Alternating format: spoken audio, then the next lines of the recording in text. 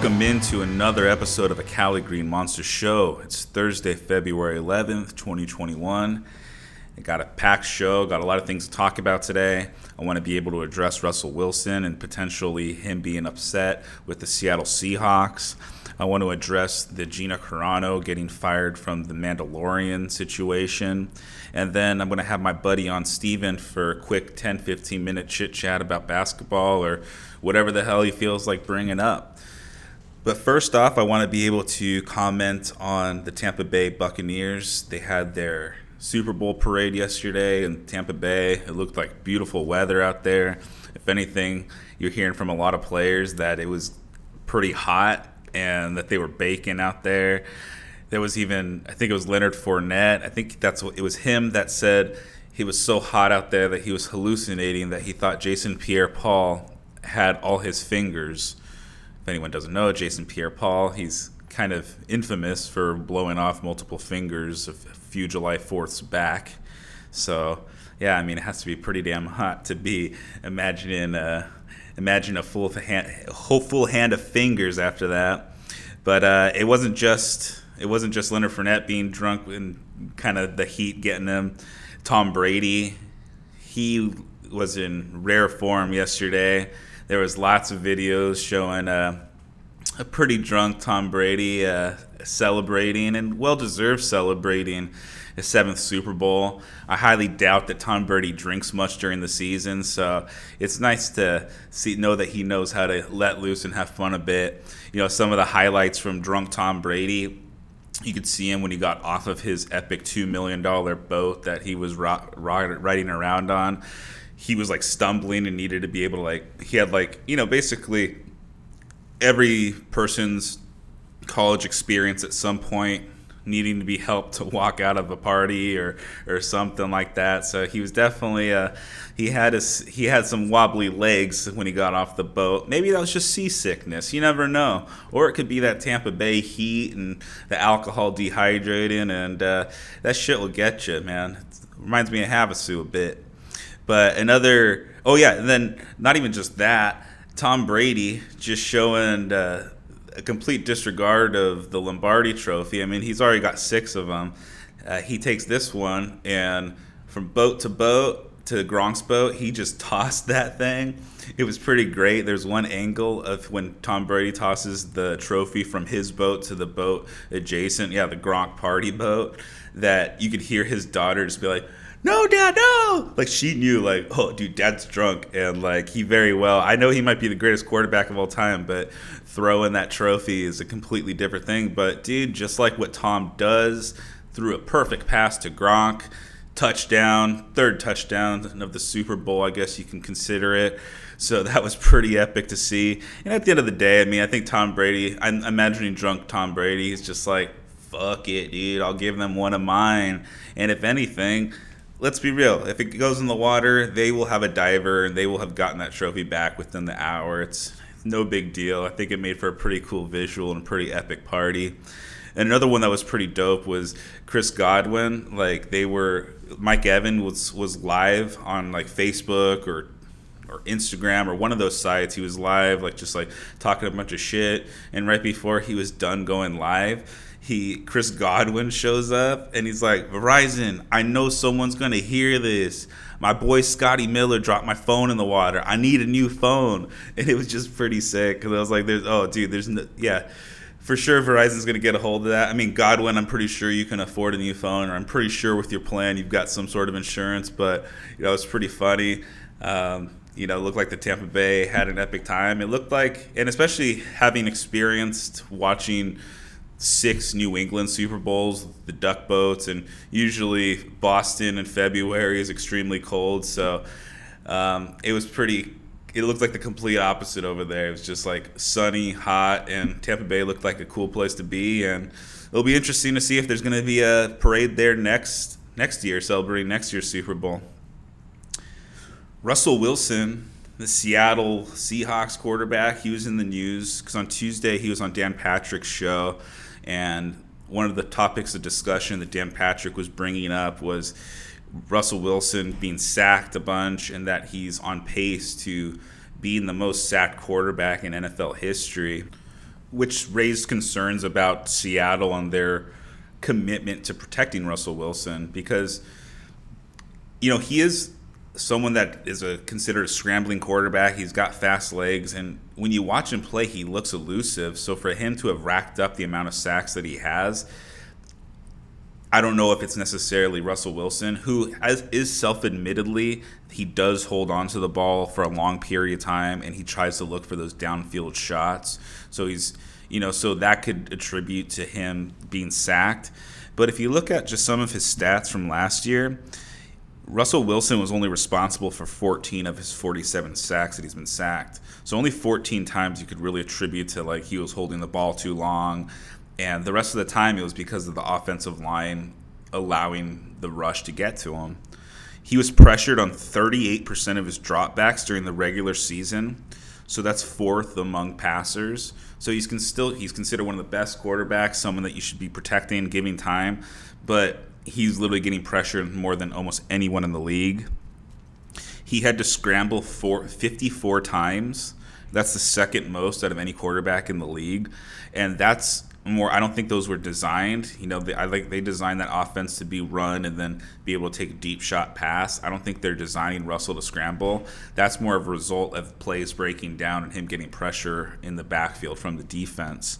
So, and then this year, he had 40 touchdowns and 13 interceptions, which was his highest touchdown to interception ratio of his career since his rookie year. So, and what was also interesting, they were discussing this on Dan Patrick, and Russell Wilson had a couple other interesting things to say.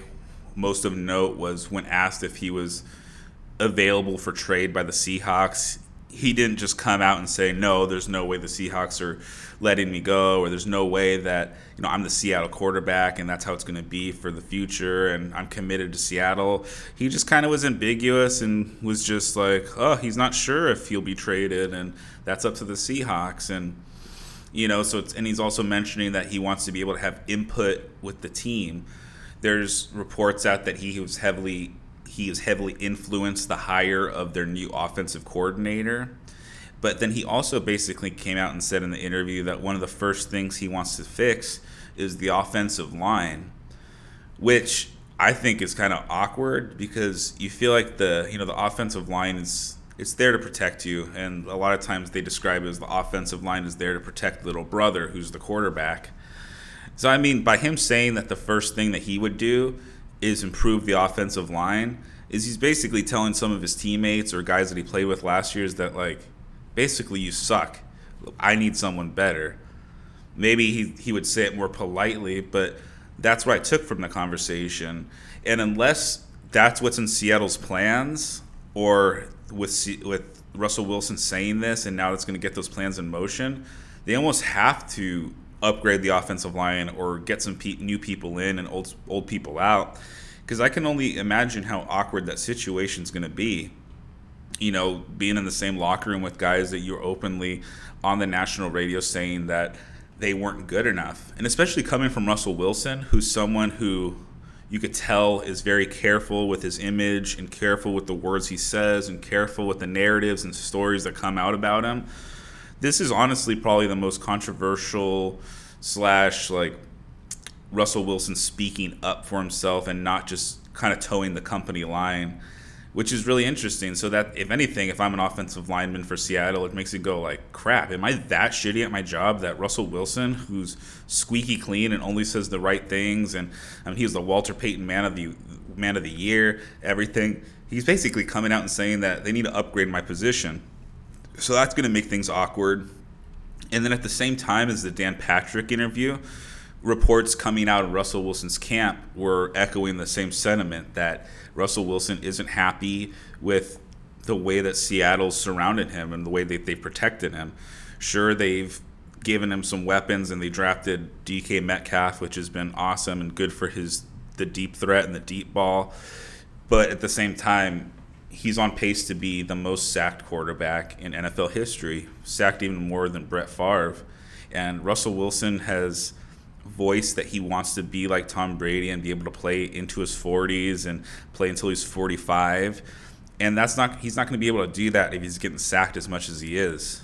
You look at some other quarterbacks that are bigger, like Ben Roethlisberger, Andrew Luck. Ben Roethlisberger, he looks like he's just falling apart at the seams, and he looks like he's being held together by duct tape at this point.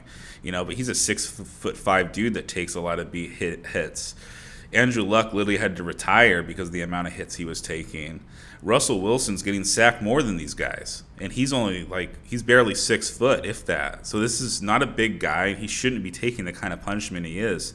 So I think that he's justified in being able to voice his opinion, especially if he looks around the locker room or if he looks around the organization and feels like he isn't getting the help he deserves. You look over at Tom Brady, what he just did. I think a lot of really good quarterbacks, especially Aaron Rodgers, now Russell Wilson, they're going to look at what the Buccaneers did for Tom Brady. They literally surrounded him with everything he needed. They traded for Gronk when they wanted Gronk. They signed Antonio Brown. They signed Leonard Fournette. They let, even Bruce Arians saying, he lets Tom Brady almost run the offense. And I think quarterbacks, especially quarterbacks that view themselves in that upper echelon and feel like they're being restricted, are going to look at that situation and want more freedom. I think that that's one of the reasons why the climate in the NFL is the way it is right now. Normally, you never hear about quarterbacks wanting to be on the move or asking for trades, but there's a whole bunch. In addition to Russell Wilson, you've got the Deshaun Watson situation, and you got Carson Wentz. You got rumors of the Carolina Panthers, even though they have Teddy Bridgewater, they have rumors of them wanting to upgrade their quarterback. You got Derek Carr with the Raiders, rumors of him being on the move. So it's, the Vikings with Kirk Cousins. What's going to happen with Jimmy G with the 49ers? What are the Bears going to do with Mitch Trubisky and their quarterback? It's crazy how much quarterback talk there's going on right now. And so that's why I think at the end of the day, I think that this Russell Wilson situation is more him voicing his frustrations and trying to put pressure on the organization to bring in better personnel and protect him better. Kind of similar with Deshaun Watson, where I was mentioning that even though Deshaun Watson wants out and he's formally asked for a trade request, there's no scenario where the Houston Texans can trade Deshaun Watson and it works out for him. I feel like there's no scenario where Seattle trades Russell Wilson, who's the top 5 quarterback in the NFL. There's no situation where they trade him and they get better. They're going to figure it out. I think that this is just, Russell Wilson, he feels like he's a veteran in the league. He's going into his 30s. He's definitely one of the quarterbacks who is a game changer. And I think he's just trying to flex his superstar muscle, and he's trying to flex that, he's the franchise guy. And, it's not uncommon nowadays. So while I think that owners do need to be able to take control of the organizations and not have their players dictating what's going on, the Seattle also doesn't want to run into a situation where Deshaun Watson has completely lost faith in the organization. But I think we're kind of a ways off from that. Regardless of Seattle being upset with Russell Wilson's camp, they can be upset with him, but at the end of the day, I think they're going to make things better and make things right by Russell Wilson. Another quarterback that kind of in the news by the organization, maybe not giving respect or not doing right by this quarterback, is Dak Prescott. There was, I guess, a hype video for the next upcoming season for, I think, purchasing season tickets or just ticket packages for the 2021 season. And they had a bunch of current Cowboys players. They had Troy Aikman in it, Michael Irvin in it. But one player who was noticeably not in the package was Dak Prescott. So Dak Prescott, the quarterback, broke his leg last year after he was throwing for a record pace. He was throwing for almost 400 yards every game. One of the issues with Dak Prescott is that while a lot of the quarterbacks his age and from his draft class have gotten extensions like Carson Wentz and Jared Goff, you've got Dak Prescott, who's the Cowboys have been non-committal. They've been offering him contracts that haven't been max deals, which Dak Prescott feels that he should get. And whether or not you believe that Dak Prescott is worth that max money, or whether you believe that quarterbacks deserve the max money, because there is a lot of evidence that suggests that giving all your money to a quarterback is kind of detrimental to the team. But at the end of the day, Dak Prescott is a top 10 quarterback in this league, and I feel like he's proven it over the past couple of years. But Dallas does seem non-committal. He's up for a contract extension right now, but they're saying it's either they're going to re-sign him to a big deal, or they're going to franchise tag him again. And I feel like if they franchise tag him for a second time, that is basically telling Dak Prescott, we don't believe in you. I don't care what you've done over this past half decade. We don't believe in you. I know they are a little bit more justified in, since he broke his leg, but I feel the way that orthopedic medicine is, and, even just like 25 years ago, a torn ACL meant your career was over. But, now it's nothing. People are coming back 7-8 months later. I feel like Dak Prescott is going to come back and look just as strong from this broken leg. And if anything, he should have been re-signed before this injury happened.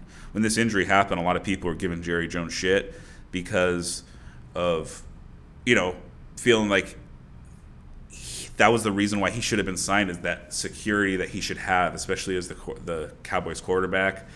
So I think that's going to be an interesting situation to monitor. There are, especially with the news of like Russell Wilson, wanting to look for a trade.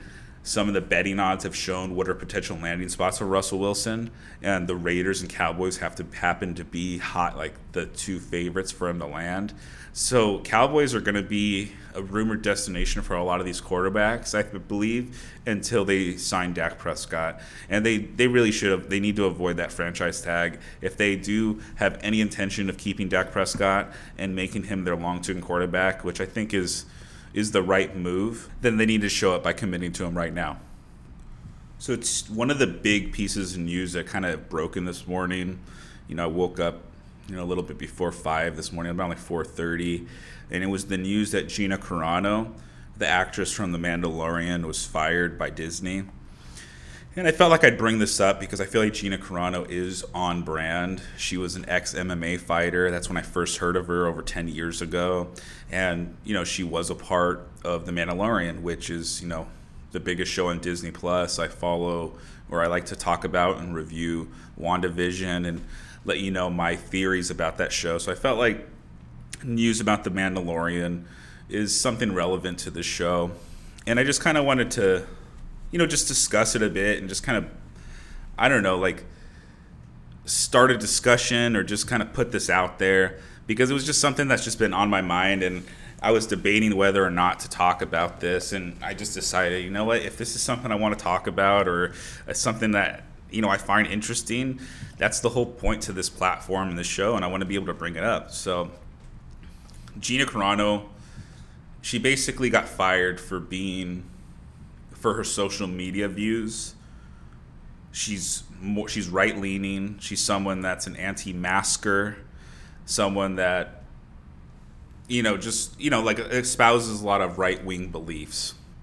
So if anything, she kind of is like that family member you might have on social media that has completely opposite political views, and it just might disgust you every time that they post something, and sometimes you wonder, how can you be related to them? But, at the end of the day, at least something that I found in my life, when there's people like that they might be espousing a certain political view or taking a certain stance that I might disagree with and don't want flooding my timeline, is I unfollow.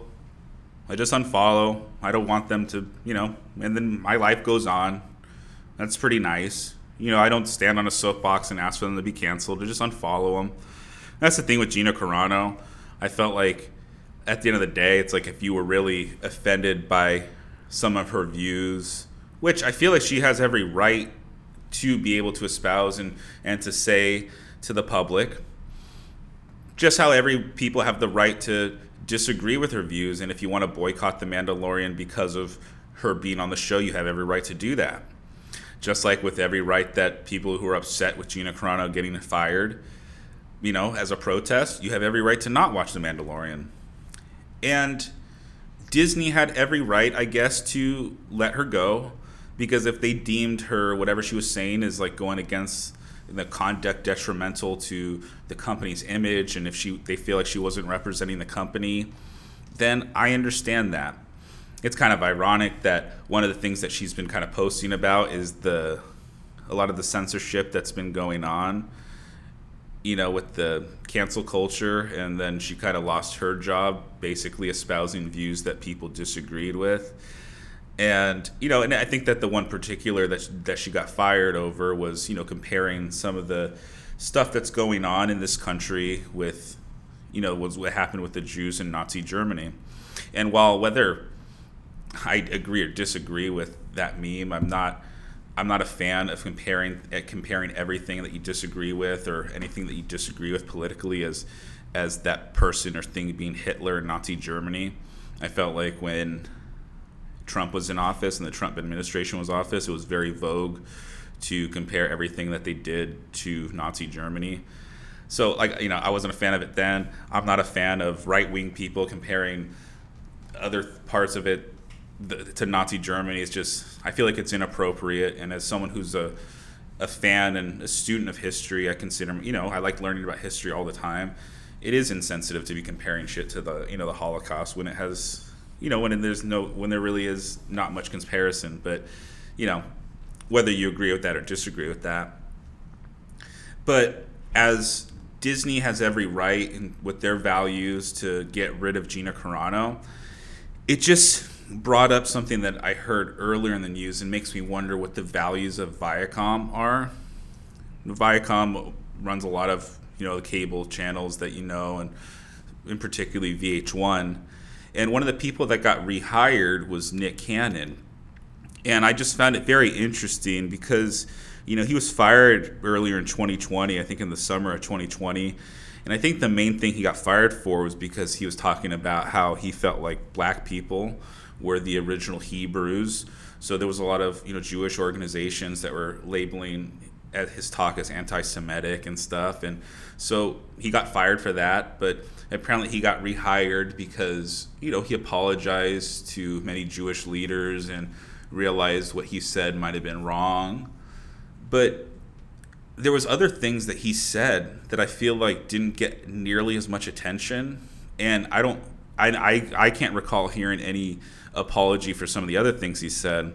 And what I'm talking about is when he came out, and you can find these videos on YouTube. Literally, if you look up Nick Cannon calls white people savages, in this video he's quoted as, "I'm proud to be racist," end quote. "My race is superior," end quote. "People who lack melanin," so white people, "are just a little less. White people have no compassion. They're fearful, have a low self-esteem, and white people act out because of deficiency, so they can only act evil."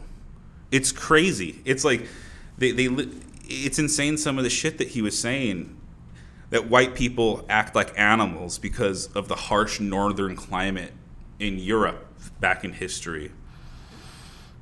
And I remember when I first heard this, like I said, 6-7 months ago, it was pretty shocking because I'm not gonna lie, Nick Cannon seemed like a cool dude. I was a Drumline fan. I was team Nick Cannon with Mariah Carey. He's a pretty funny guy. He's charismatic. But, and this is speaking from a place of privilege, I'm saying this, is that there's not many things you can say to a white person, I feel like. There's not many hateful words that really dig deep and can make you feel, ashamed of your race. And like I said, that's privilege talking. But what Nick Cannon was saying, that's as close to being offended I've ever been someone talking about race.